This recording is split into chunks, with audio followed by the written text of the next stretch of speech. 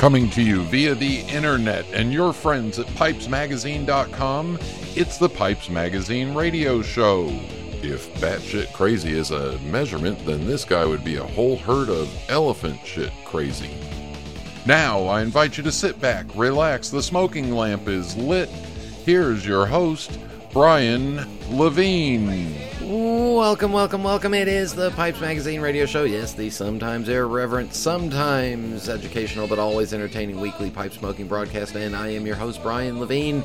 Spring has sprung here in Concord, North Carolina.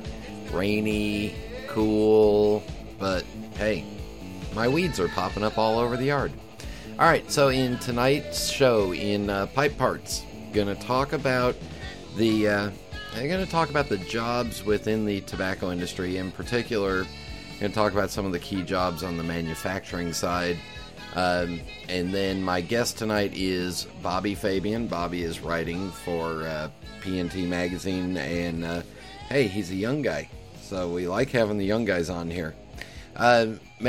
Music, mailbag, and rant, all that coming up on tonight's episode of the Pipes Magazine radio show. Before we get started with the show, though, I do want to mention that I hate to say it, but donations and from product have been a little tight this year for the JDRF auctions.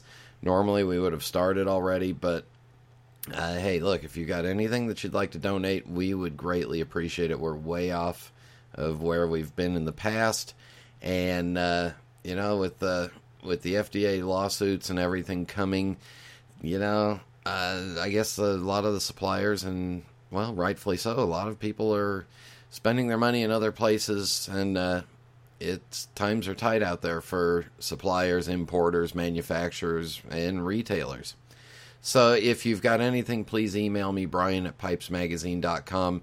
We will get whatever we've got going, and I'll talk to Steve Fallon, and we'll get it going in the next week or so.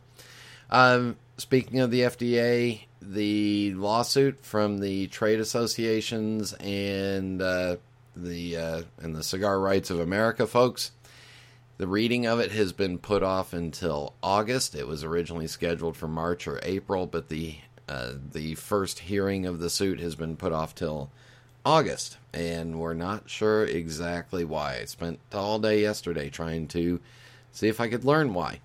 So there you go. That's the only update I've got for you. In the meantime, stock up on your favorite tobaccos and pipes right now, because they're never going to get cheaper, never going to get more available. All right, everybody, sit back, relax, fire up a bowl. Thank you all for tuning in, and here we go.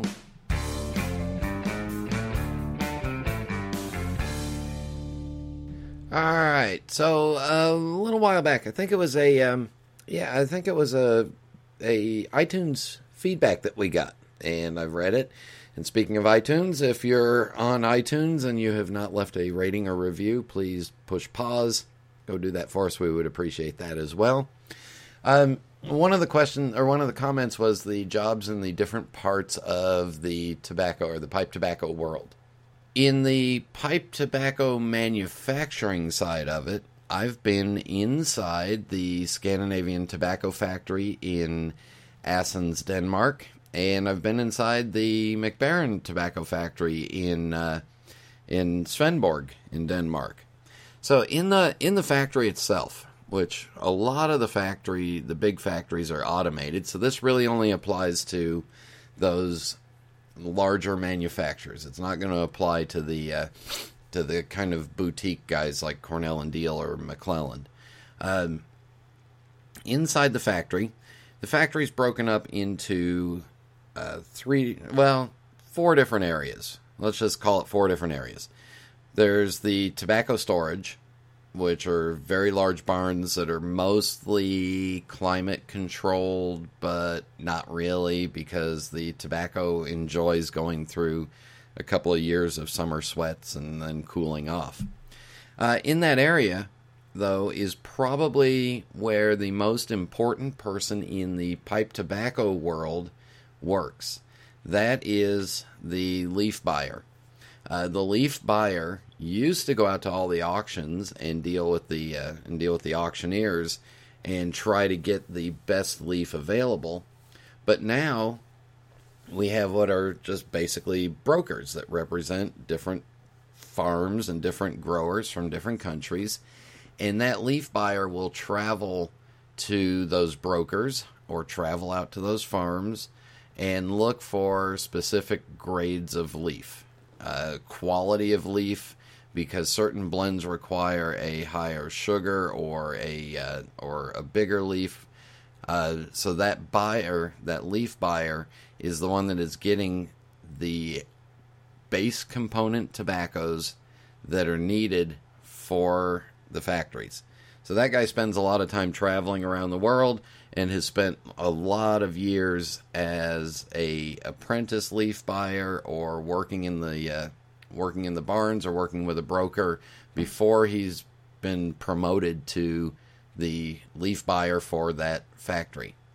So now we've got all the leaf. Well, then there's a blender, and in the case of both of these large companies, there's a head blender that is responsible for creating the blends and also is responsible for keeping the blends that they have consistent. So the blender is going to take the components or take the parts that the leaf buyer has purchased and is going to make sure that, you know what, this will work for this blend, that will work for that blend.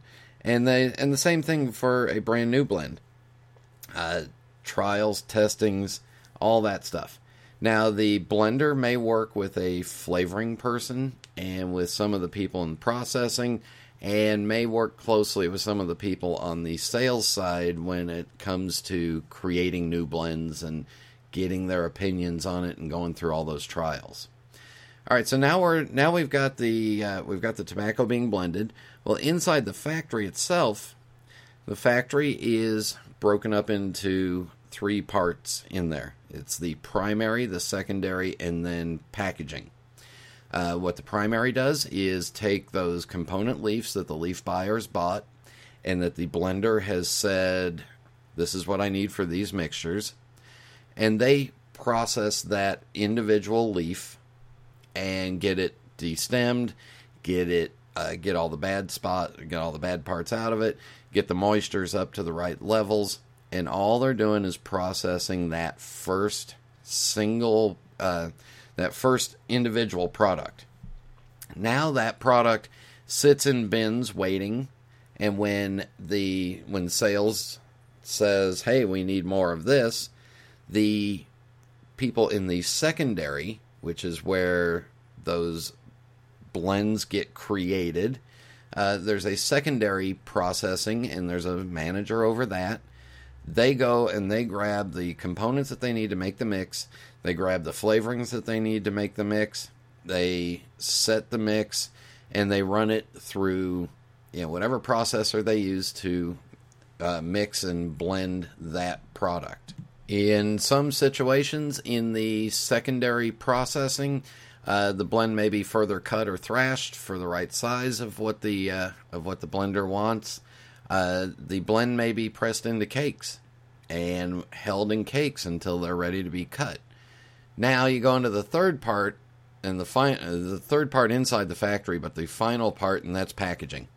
Packaging is where you've seen pictures and videos of it, where product is finished product that has been held and waiting in large bins is literally packed. Whether it be a pouch, a can, a flake, whatever it is, there are different lines inside these big factories that process, pack, and put it into the packaging. Inside of packaging is also where the people that work with the label design and the tin art and all that stuff, the pouches, all the different country labels and all the different country health warnings, that's where those people work and make sure that each product is ready to go to whatever country it's ready to go to. So now you've got the finished product all the way packed. Inside that finished packaging area, there may be some hand packing stuff going on. Different levels, different skills are required, and different jobs within there, but most of it in the big factories is automated at this point. From that point, then it gets into what I used to do with the sales side of it and the distribution side of it, and that's kind of what happens to tobacco inside of a factory. All right, in just a minute, Bobby Fabian will be on the phone with me. This is Internet Radio. I'm Jeremy Reeves, head blender of Cornell & Deal Pipe Tobacco Company.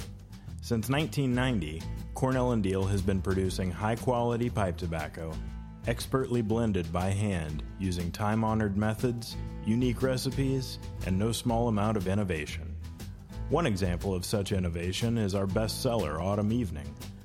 We start with whole-leaf red Virginia and strip the stems by hand. The tobacco is then cut into ribbons and cooked for 2 days according to our unique recipe to create our special red Virginia Cavendish. Then we infuse the tobacco while it's still hot with our secret flavoring to achieve the sublime sweetness, deep flavor, and delightful aroma that makes Autumn Evening so well loved by our loyal customers and everyone around them as they enjoy this very special blend. Cornell & Deal Pipe Tobacco Company. It's a labor of love. Contact your local or online retailer for information.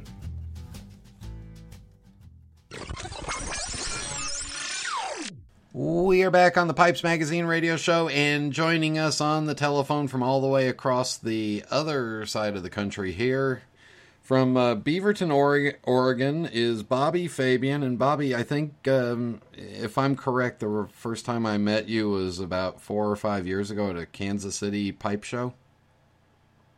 Yeah, that's correct, Brian. All right, so let's get to know you.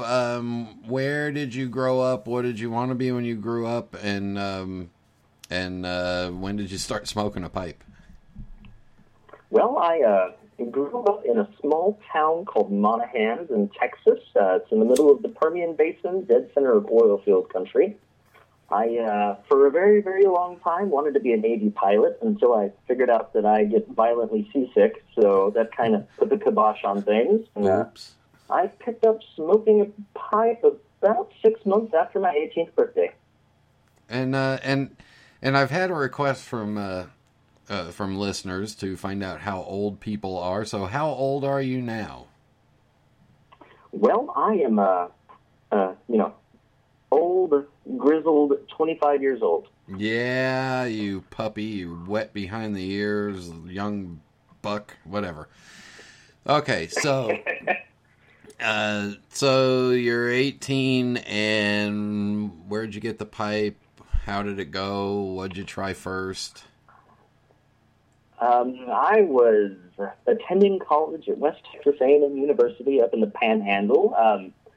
Went into the local tobacco shop. At the time, I was working as a resident assistant, so dorm mom on campus, and my boss happened to actually be the illustrious Jesse Jones.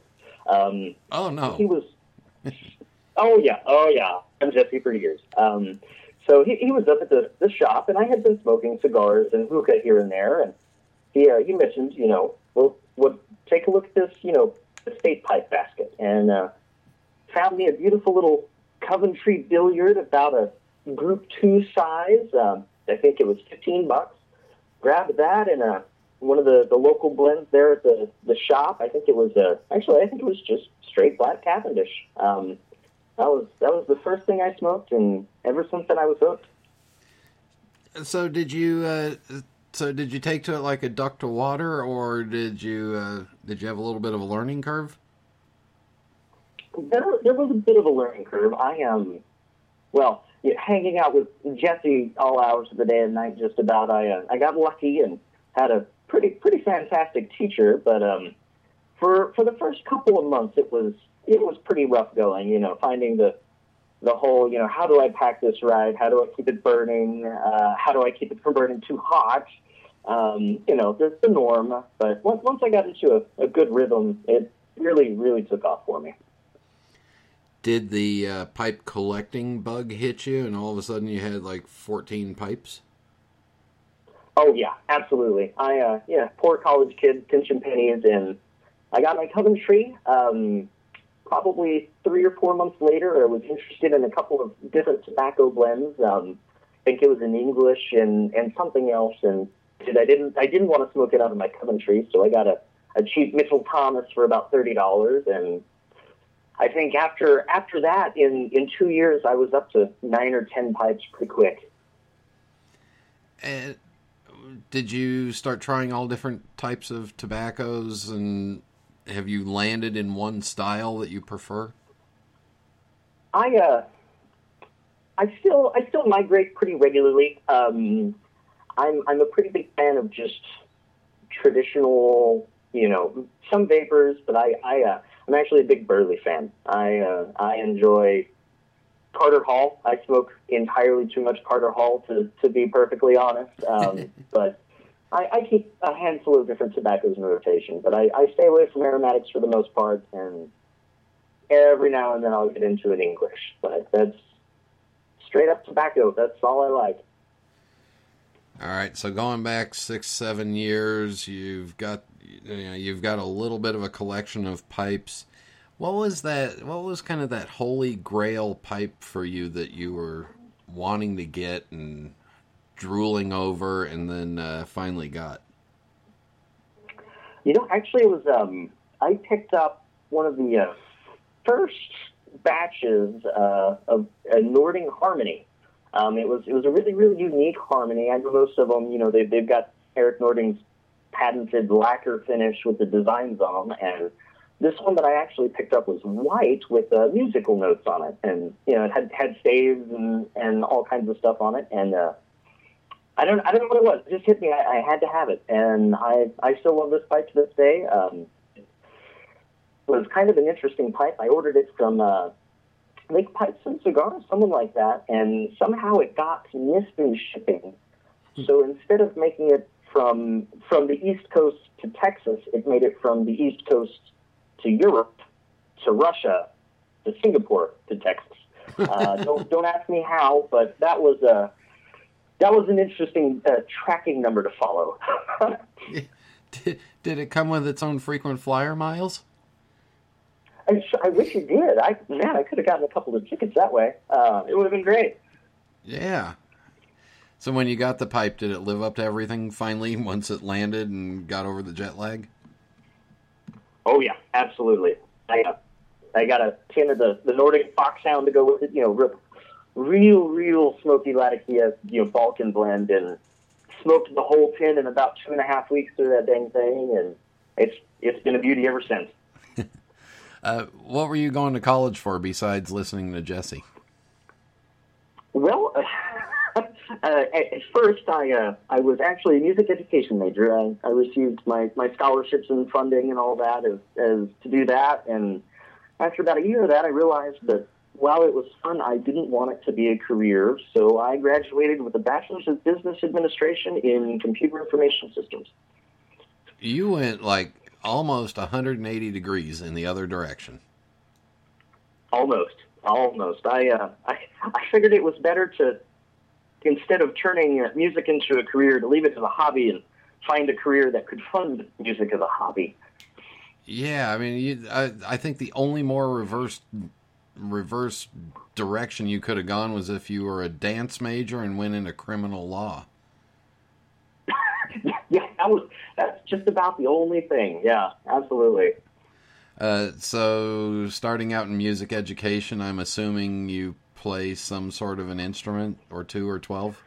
Yeah, a handful. I don't play nearly as many anymore, but I actually started out as a clarinet player. Received all of my scholarships through clarinet and bass clarinet. Had played the drum set since I was a wee one, just various other instruments. So I always had the musical bug. Sadly, I don't have much time anymore for it, but I do play bass guitar when I can, and I still have a clarinet. So clarinet, drums, bass guitar. I see a picture of you with the banjo, so you can pretty much learn how to play whatever you want, and I don't like you anymore.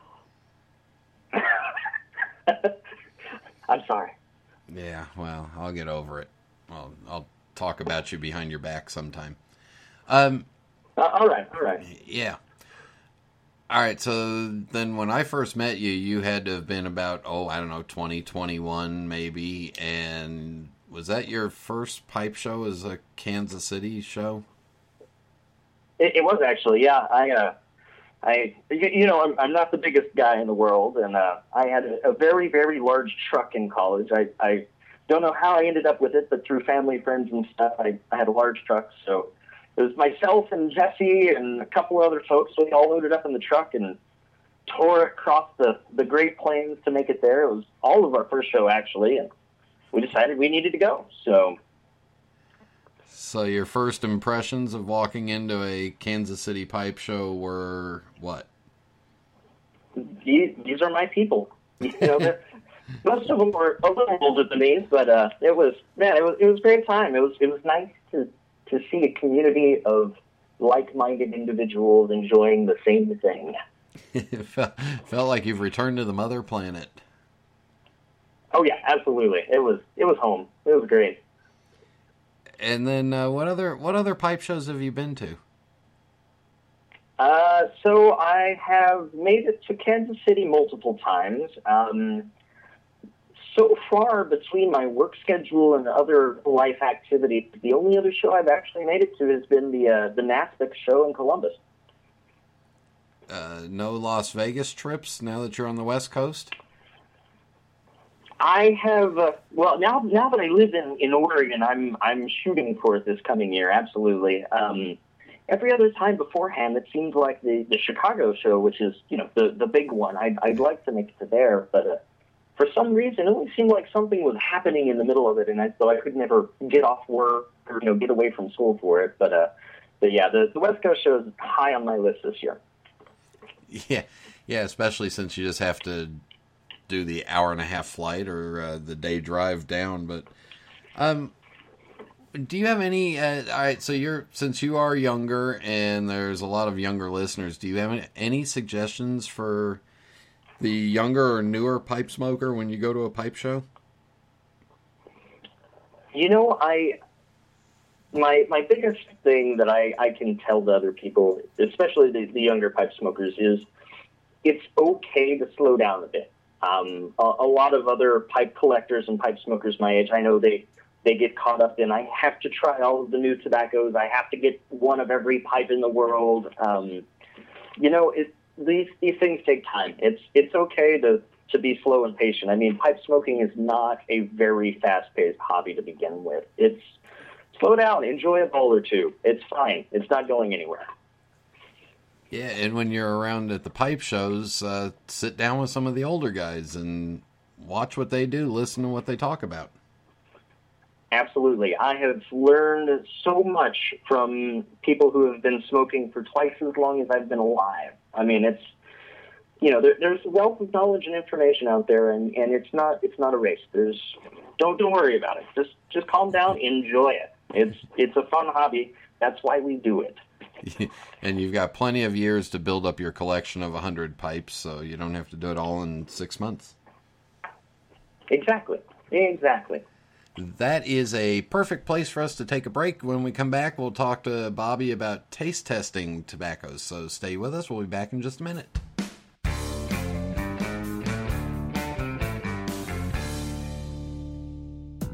What are you looking for in a pipe? Is it the quality of aged briar? Is it a certain shape or finish? Maybe it's the sound engineering that ensures an effortless, smooth draw with each and every puff. That's exactly the kind of pipe Savinelli has delivered for generations now. With such a variety of shapes, finishes, and sizes, it's easy to find something that fits your sensibility and style. Just this year, we've expanded our lineup to include the Bianca, the Lanceolato, the 2015 collection, and the final installment in the Leonardo da Vinci line, the Vitruvio. For a bolder style, try our more colorful 2015 editions as well. The exotic cashmere, the sultry licoricia, and the striking arcobaleno red. So whatever you're looking for in a pipe, know there's a Savinelli waiting for you. Contact your local or online retailer to find your Savinelli today.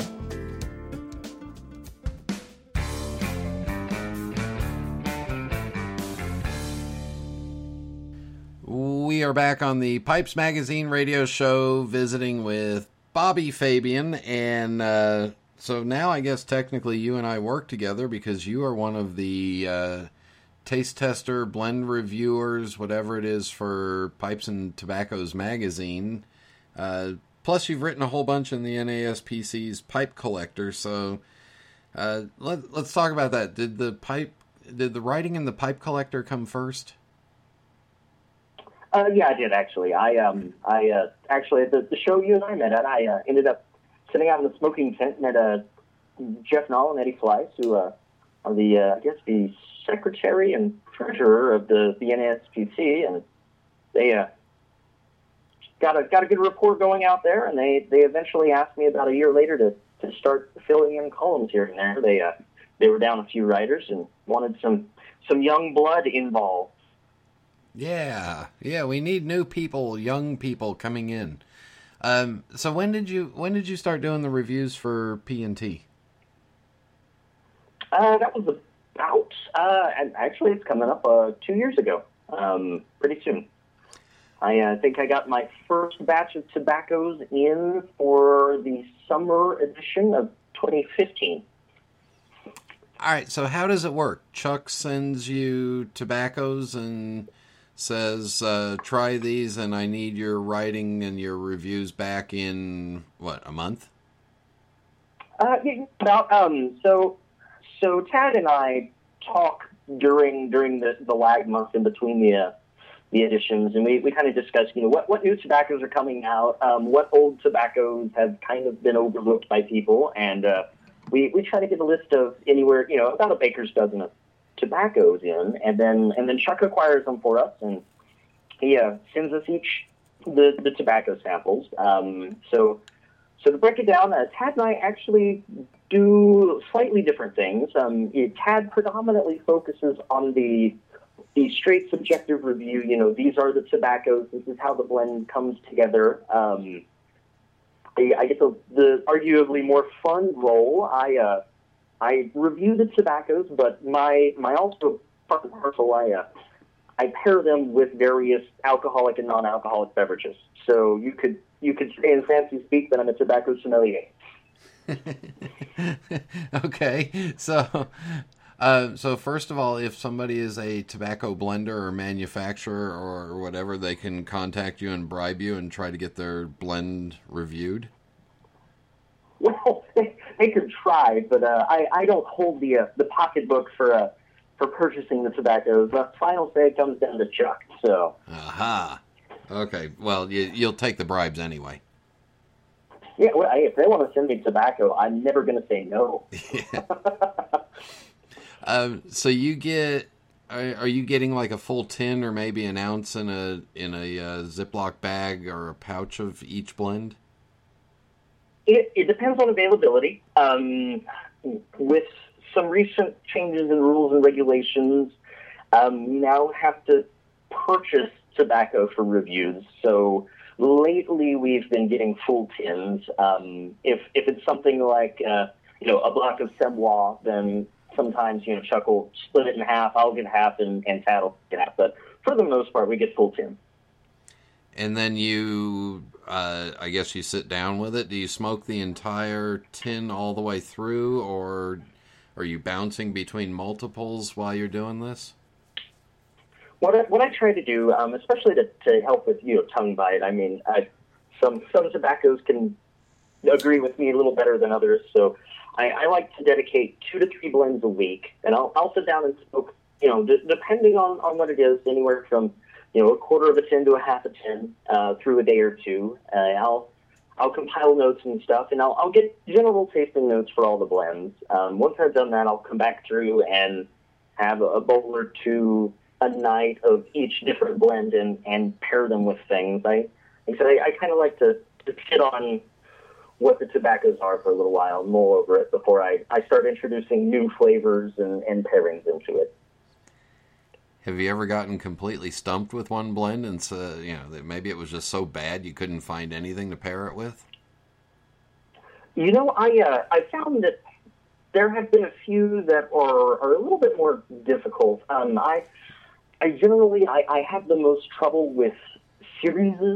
So say if you've got 4 or 5 tobaccos in a series that are all similar, sometimes I can run aground there because obviously you don't want to just say, this goes good with a brown ale.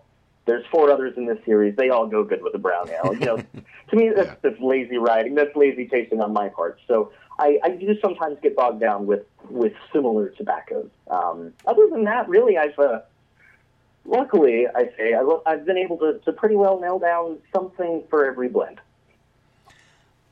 Is there a certain style of pipe tobacco that's just that's easier to pair with stuff?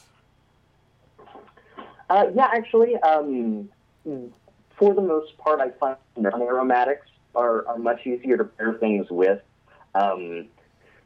Tobacco has such, with all the different strains of tobacco and different curing techniques and just, there's so many variations across the board. Any blend will have, 2, 3, 4 specific particular, notes that come to the top. They cover a broad range, and anytime you start throwing in, aromatic toppings, sometimes that can get pretty hairy. It's, they'll have, I'm actually a big fan of like the Gowith ropes, and I love the cherry rope. So you've got this, beautiful, robust tobacco flavor with a hint of cherry topping on top, and it's strange sometimes. Yeah, aromatics can definitely be a challenge. Non-aromatics are best, but there's something for everything out there. So if you've got 12 or 13 blends that you're working on, and you're doing a couple of them a week, I mean that's a pretty furious pace to interrupt your normal pipe smoking routine as well. I actually, if I know the tobaccos are coming, I'll normally stop my regular rotation 4 or 5 days before they come in, and I probably won't get back into the rotation until about a week and a half after they're done. It's just sometimes it's nice to give my tongue a break, especially after covering, especially 11, 12, 13 tobaccos. A lot of the times they're all different, so it's nice to give my tongue a break. Yeah, and I'm kind of jealous because obviously there's got to be tobaccos that just don't satisfy you, but yet you can still work through them and find something that they work with and find a positive out of everything, and besides saying, well, I didn't like it, so it sucked. Yeah, I'm an optimistic pipe smoker. I will find the good in everything if I can. I'm not going to name any names. There have been a few blends that have been close, but I've reserved negative judgment until after the fact, off the record, talking amongst friends. But your review of them was really short. Sometimes, yeah, actually. Yeah. That's a trade secret, though. You don't know that. Yeah, I don't know that. No, and nobody else does, so stop listening. All right, so now you've been doing this for almost 2 years. What advice can you give to us that might want to taste test and really understand what we're smoking? For one, take it slow and easy, especially if you buy a full tin. I'm going to come back to this slow and easy. If you get a full tin or even a sample, a lot of the times the sample you get from somebody is going to be more than a bowl. Have it at different times of the day. Have it before and after different meals. You never know what kind of, it sounds cliche, but you never know what kind of mood your tongue is going to be in. Sometimes you can handle different blends better at different times of day, or, if you're just in a different mood.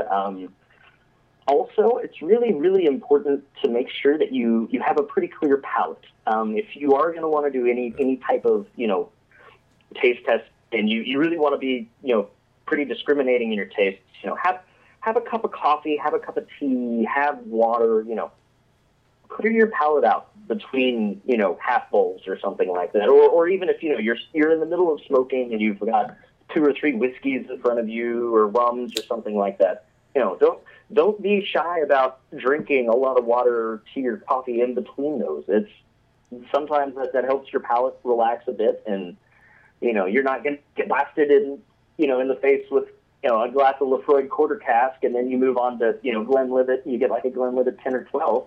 Those are vastly different whiskeys. They're going to have a different profile altogether. Sometimes one will overtake the other if you're not being pretty careful with your palate. So you've added the complication of working with all these different drinks on top of that, just to try to get a pairing that works. So yeah. Do you have a high tolerance for alcohol, or are you just absolutely snockered at the end of each night? Sadly, I have a high tolerance for alcohol. I had some pretty bad habits in college. I started my drinking days, the good old college try with Bacardi 151 and apple juice mixed half and half. I have the iron liver. Let me tell you. I started strong. No, I did take it pretty easy. I mean, if you're wanting to do a tasting, you don't need much more than a quarter of an ounce or a half an ounce sometimes. I mean, if you're looking for an excuse to drink while you're smoking, by all means, go ahead. But, yeah, if I've got 6 or 7 alcohols in front of me, I don't need a lot of each one to get a good idea of what's going to go well with what. Yeah, and well, now you've built up an experience of taste testing all these different tobaccos and different liquors, and I'm pretty sure you narrow it down right away and dive into something just from smoking the tobacco. Oh yeah. That's like I said. That's why I like to smoke the tobaccos first. And a lot of the times you can get a pretty good idea of. I mean, obviously you have to have a pretty decent working knowledge of alcohols and brands and how they work. But you can get a pretty good idea of what'll go well with what, just after smoking a bowl or two. Have you tried blends in different sizes of pipes or different shapes and had dramatically different experiences? I have actually. When I do my reviews, I prefer to do them in either brand new corn cobs or meerschaums. I like to get as much of a pure flavor right off the bat, at least for those first few smokes through. When I come down to the actual, time to bring in the alcohols and stuff, I'll bring out a couple of briar pipes and run them through there just to see if there are any major changes. And so, sometimes it does. Sometimes it'll change the entire profile of the blend. And if that's the case, then I'll go back and smoke it again through briar. The most difficult part about it really is in general. I am lucky that I have access to a vast range of alcohols and beer and wines that a lot of people don't have access to. So I have to stay pretty general, and it's the same thing with pipes. I try to stick with briar for any final reviews, but that's just mainly because I know that 85% of the people reading these reviews will probably be smoking these out of briar. In the past 2 years, has there been a tobacco that you first got and you were not real excited about it, and then you smoked it and it just, well, you're from Texas, it just slapped your mama and made you smile?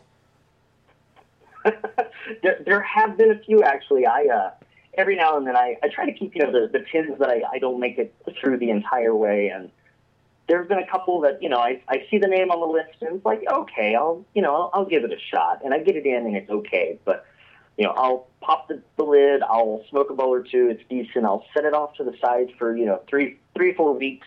I'll come back and it may be, decently different just from opening the lid and allow the air to really mix with it. I have gone back to a couple of blends that I've had that are, now, year and a half, 2 years old, and some of them are night and day. It's really amazing. Just a few trips around the sun on that tobacco, and it just made you completely happy. Oh yeah, never underestimate the power of a good sealed mason jar. All right, so what are you doing in Oregon? What made you move all the way over there? Well, partly a change of pace, partly my fiance. She got accepted to Portland State University to finish her degree in mathematics, and so we decided to load up and get a taste of a little milder climate and get around some trees. And and I guess get some mountain air and see some rain occasionally. Here and there. didn't know what I was missing until I moved somewhere that actually got rain. It's kind of amazing. Now you work from home for your full-time job. Are you smoking your pipe and working on some of those taste testings while you're doing your full-time job? I'll save the taste testings until after work hours. But I do, whenever I get in my tobaccos. Yeah, I'll sit down and I'll go through a couple of them while I'm sitting here working away. Luckily I don't have to interact with people too regularly, so I can sit down and get through quite a few bowls uninterrupted without any issue. Except for the cats. Except for the cats, yeah. They're big fans. I joke that I'm cat dad. Working from home means I'm around them all the time, so they come to me for everything. Bobby, we will wrap this up with the Fast Five final questions. No right answer, no wrong answer, just whatever comes to your mind. Are you ready? Absolutely. What is your favorite pipe? Peterson System 305 with a peanut. Is the 305, is that a bent apple? Yep. Yeah, it's their traditional shape. It's got the flared top on it, about a 3/4 bend. Yep. What is your favorite tobacco? Peter Stockady Luxury Bullseye Flake. And what is your favorite drink? All of them is not an Cuba answer. Libre. Oh, dang it! Yeah, I'm a big fan of Cuba Libre. I'm a summer kid, so. There you go. When it's time to relax, do you prefer a book, a movie, or music? I prefer a book. And do you have a favorite genre, or is just whatever strikes you? I'm a pretty voracious reader. I read predominantly sci-fi and fantasy. There's a whole lot of them, so it keeps me entertained. Hours and hours and hours. Absolutely. Last question. Do you have a particularly favorite pipe smoking related memory that we haven't talked about? Oh, man. There was a time at Kansas City. It was just before the show wrapped up. I think it was the final night. And it was entirely too late in the smoking tent, and too much rum had been drank by all. And it was a blast. So much conversation, some silly stories. I'll for the sake of embarrassment, I'll keep names private, but it was total blast. Oh, man, you're taking all the fun out of it. Come on, we want names and times and goofy things that those names did. Well, you'll just have to ask Nate King about some of his buddies in shows. That's all I'm going to say. Yeah, never mind. We don't want to hear that. All right. Yeah. How can people get a hold of you if they want to get a hold of you, maybe bribe you, or just tell you how wonderful you are? Well, I'm pretty active on Facebook. I do have an email address that I'd be more than happy to share with anybody. It's bobby.fabian@yahoo.com. I check it regularly. I work on the computer all day long. I don't have much else to do. And, of course, you can read Bobby's reviews in Pipes and Tobaccos magazine. Bobby, thank you very much for joining us. Hey, thank you, Brian, for having me. And we'll be back in just a minute. Meet Josh. Everyone at SmokingPipes.com holds customers as a high priority, but nobody interacts with them more personally than Josh. He's our professor of pipes, if you will. As a previous professor of history, educating the customer comes easily to him.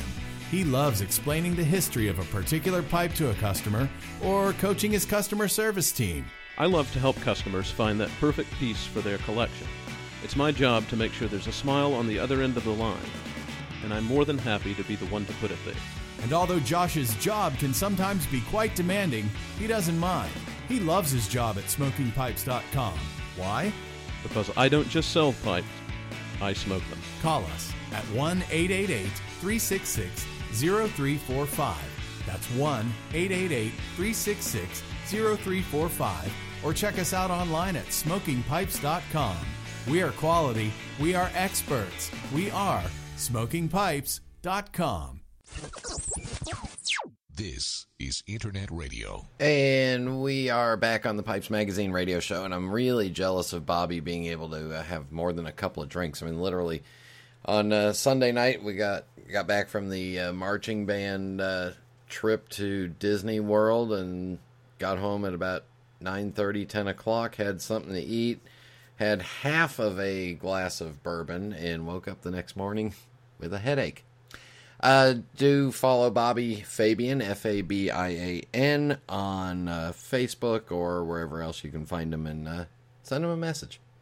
All right, for music, going back to the blues, and this one's got a bit of a message.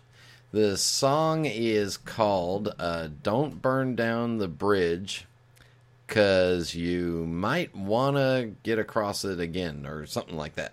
Anyway, it's Albert King, and it goes back, about 40, 50 years. But anyway, it's got a good message in there for all you young folks out there. Remember, don't burn your bridges. Here's Albert King.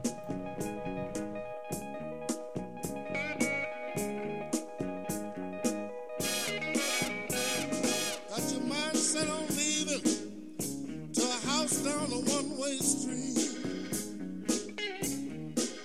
You say you're gonna lock all of the doors. You're gonna throw away the key. But don't burn down the bridge, darling. You just might want to come back. 'Cause the grass ain't no greener on the other side of the track. You counted me out before I could get to bed. All the day I'm driving a Chevrolet. Tomorrow might be driving a Cadillac. Oh, but don't burn down the bridge, baby. You just might want to come back. 'Cause the grass ain't no greener on the other side of the track. Now listen.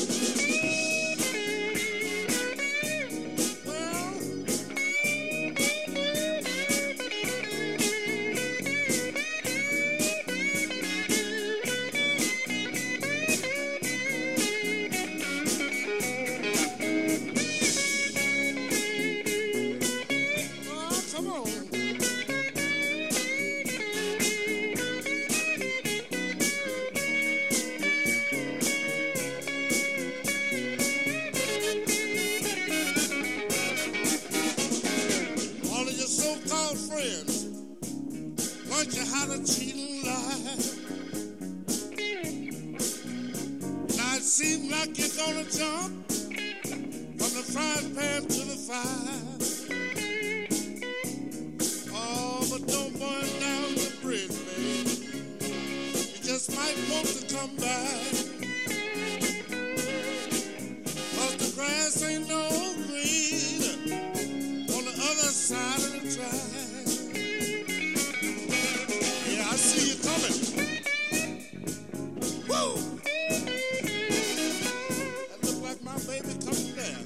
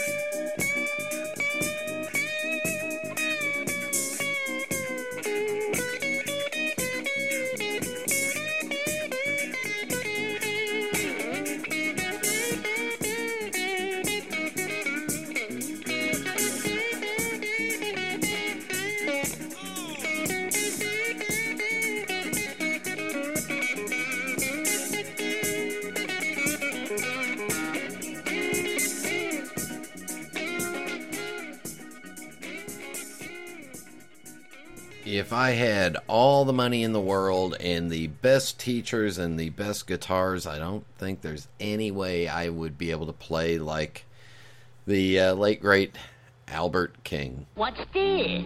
A letter for me. All right, bear with me while I get my glasses on here. Okay, in the mailbag, going back to last week with Mike Kabik. Let's see.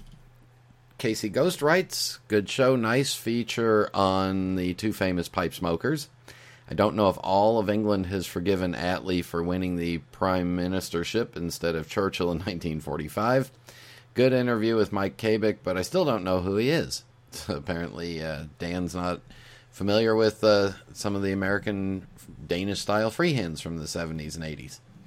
And then, on the contrary, Steve Fallon, the pipe stud, writes, Kabik is a great guy. Sometimes when I put one of his pipes up on eBay for sale, he will email me and give me some history behind the pipe.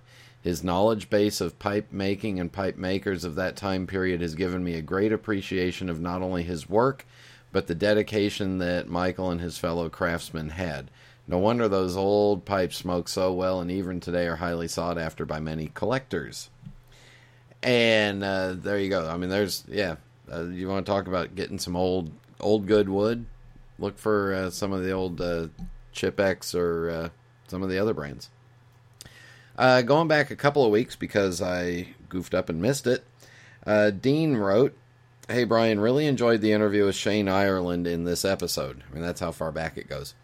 Amber Stem Petersons were mentioned, and I was so intrigued that I immediately went to smokingpipes.com, but was disappointed to find none for sale.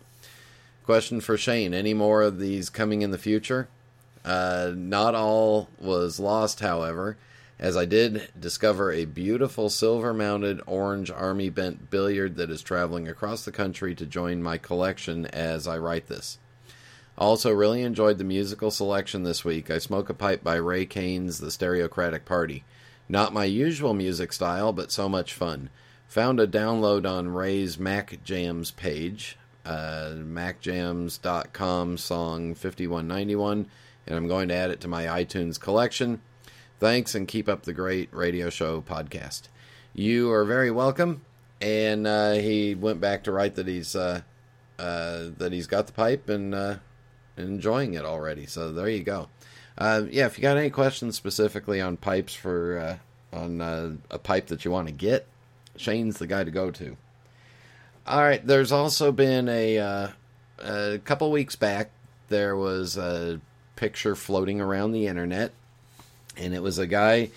It was a picture of a guy named Mohammed Mohadeen Anis, age 70, smoking a pipe as he sits in his destroyed bedroom listening to music on his record player in Aleppo.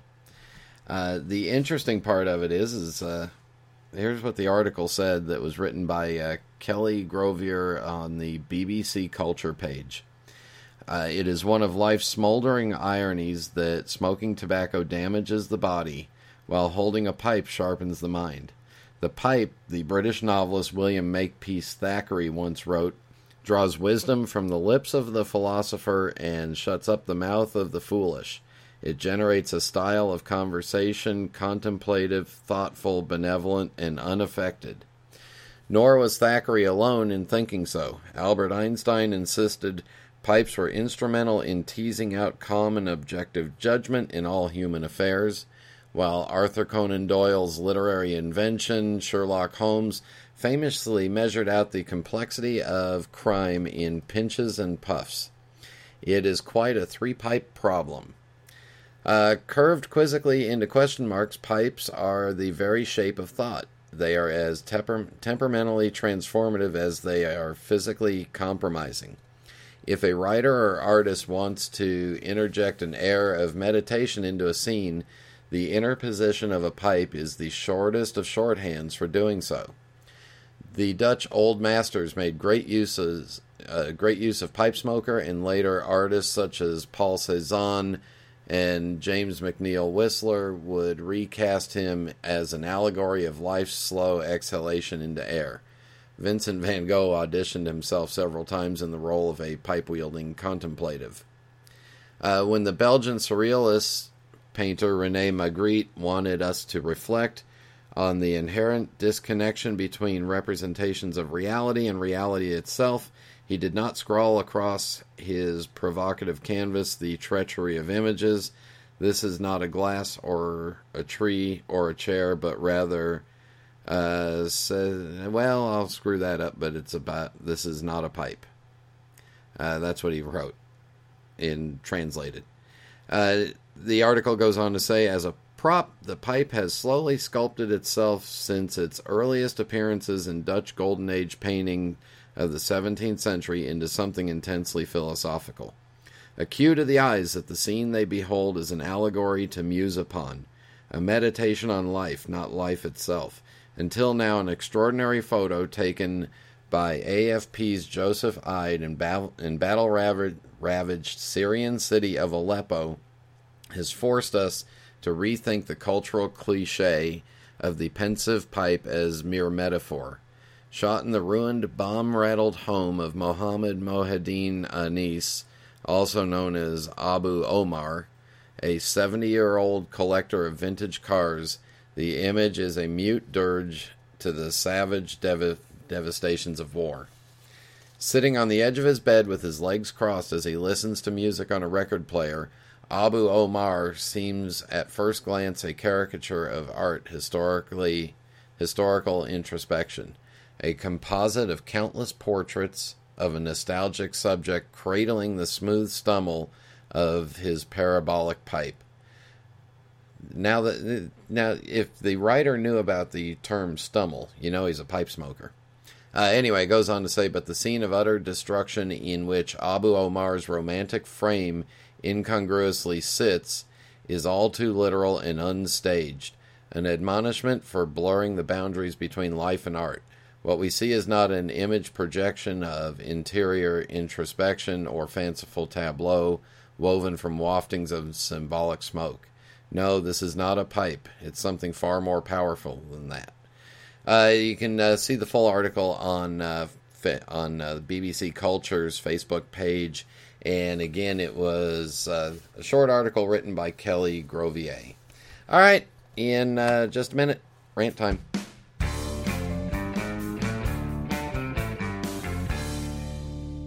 Cowboy. Cowboy.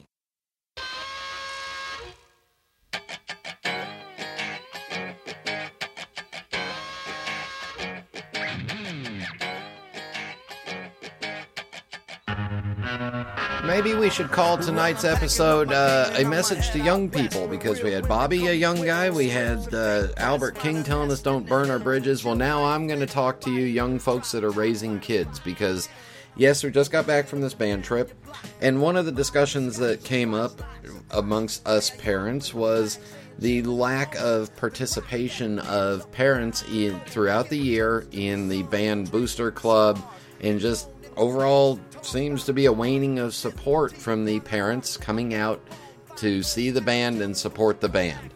Well, you know what? Neither my wife and I break the bank when it comes to IQs. Neither one of us has, there's been times when money's been tight. But no matter what our kids were involved in, we made sure and we showed up, and in situations where we could, we participated. If it was youth league basketball, I'd show up and help out when I could. If it was the marching band, I would get involved when I could. My wife's volunteered with Girl Scouts now for 16 or 17 years. Whatever it was, whatever the kids were doing, we were involved. If they were school nights, back to school nights, we went and met all the teachers every year.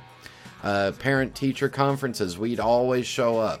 Well, I'm sorry, but if you're a parent to a child and you can't show up for at least a couple of their events each year, that's pretty sad. Maybe you ought to rethink becoming a parent if you're not ready for all that. Just show up. Be part of their lives. Be involved in what they're doing. Talk to them about what they're doing. Participate in what they are doing, and you will see a huge benefit from it. Young people, you shouldn't be listening to this show anyway, but involve your parents in what you're doing. Especially if you're over the age of 18 and now you're out of college, keep involved with them. All right, there you go. There's my rant. Message to you young people. stay involved with your kids. Thank you all for tuning in. If you get a chance, please rate the podcast on iTunes. We would appreciate that. Follow the Pipes Magazine radio show on Facebook. And you can send me a friend request to Brian Levine on Facebook. Questions, email me, Brian at PipesMagazine.com. Post them on the Pipes Magazine radio show page and all that standard stuff. Thanks to Bobby for joining me. Thank you all for tuning in, and until next time. Happy trails until we meet again. Happy trails to you. Keep smiling until then. Who cares about the clouds when we're together?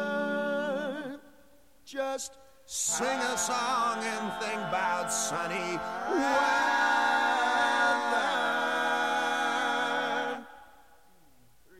Happy trails to you till we meet again.